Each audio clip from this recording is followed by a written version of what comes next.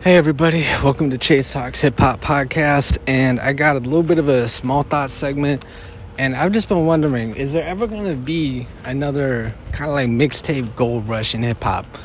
And when I say mixtape gold rush, I mean, are we going to come back to a point where, I'm not saying dropping free music is looked down upon nowadays, it's quite the opposite, but what I mean is, are we ever going to see kind of this new golden age of mixtapes, like similar to how we saw Dat Piff, similar to how the 90s was overrun with the DJ K-Slays and DJ Dramas, who were like really out there to push the culture forward.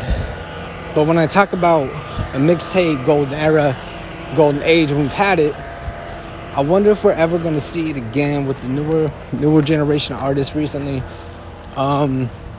I think that everyone is focused on building their brand, licensing music, understandably. But I do think that what Big Crit did by releasing free albums, essentially, was crazy. Same thing with J. Cole. Like, they would make these damn near free albums and also rap over other people's beats and shit. And I just think that era is a hard thing to capture.